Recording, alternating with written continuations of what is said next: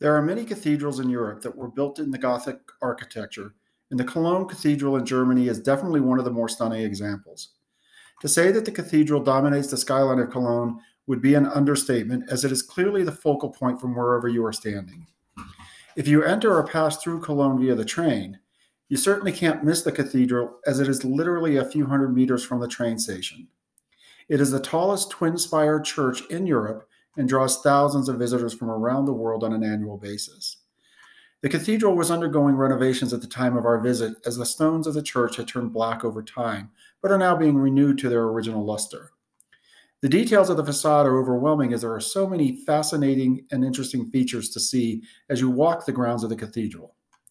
Although the city has put height restrictions in place to ensure that the cathedral remains the highest structure in the area, the Museum Ludwig sits very near the cathedral.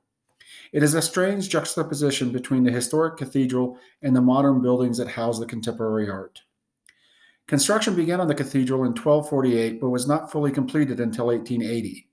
There was no work done on the cathedral between the late 15th century and the 19th century, but when construction resumed, it was completed based upon the original plans.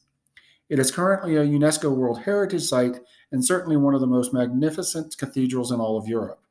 During the evenings, the sides of the church are lit up so that it virtually glows against the night sky.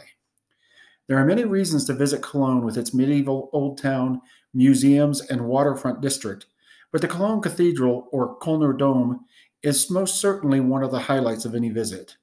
Viewing the Gothic architecture, the stained glass windows, and impressive buttresses is something you will never forget. The Cologne Cathedral is certainly one of the finest examples of a medieval church to be found anywhere in the world.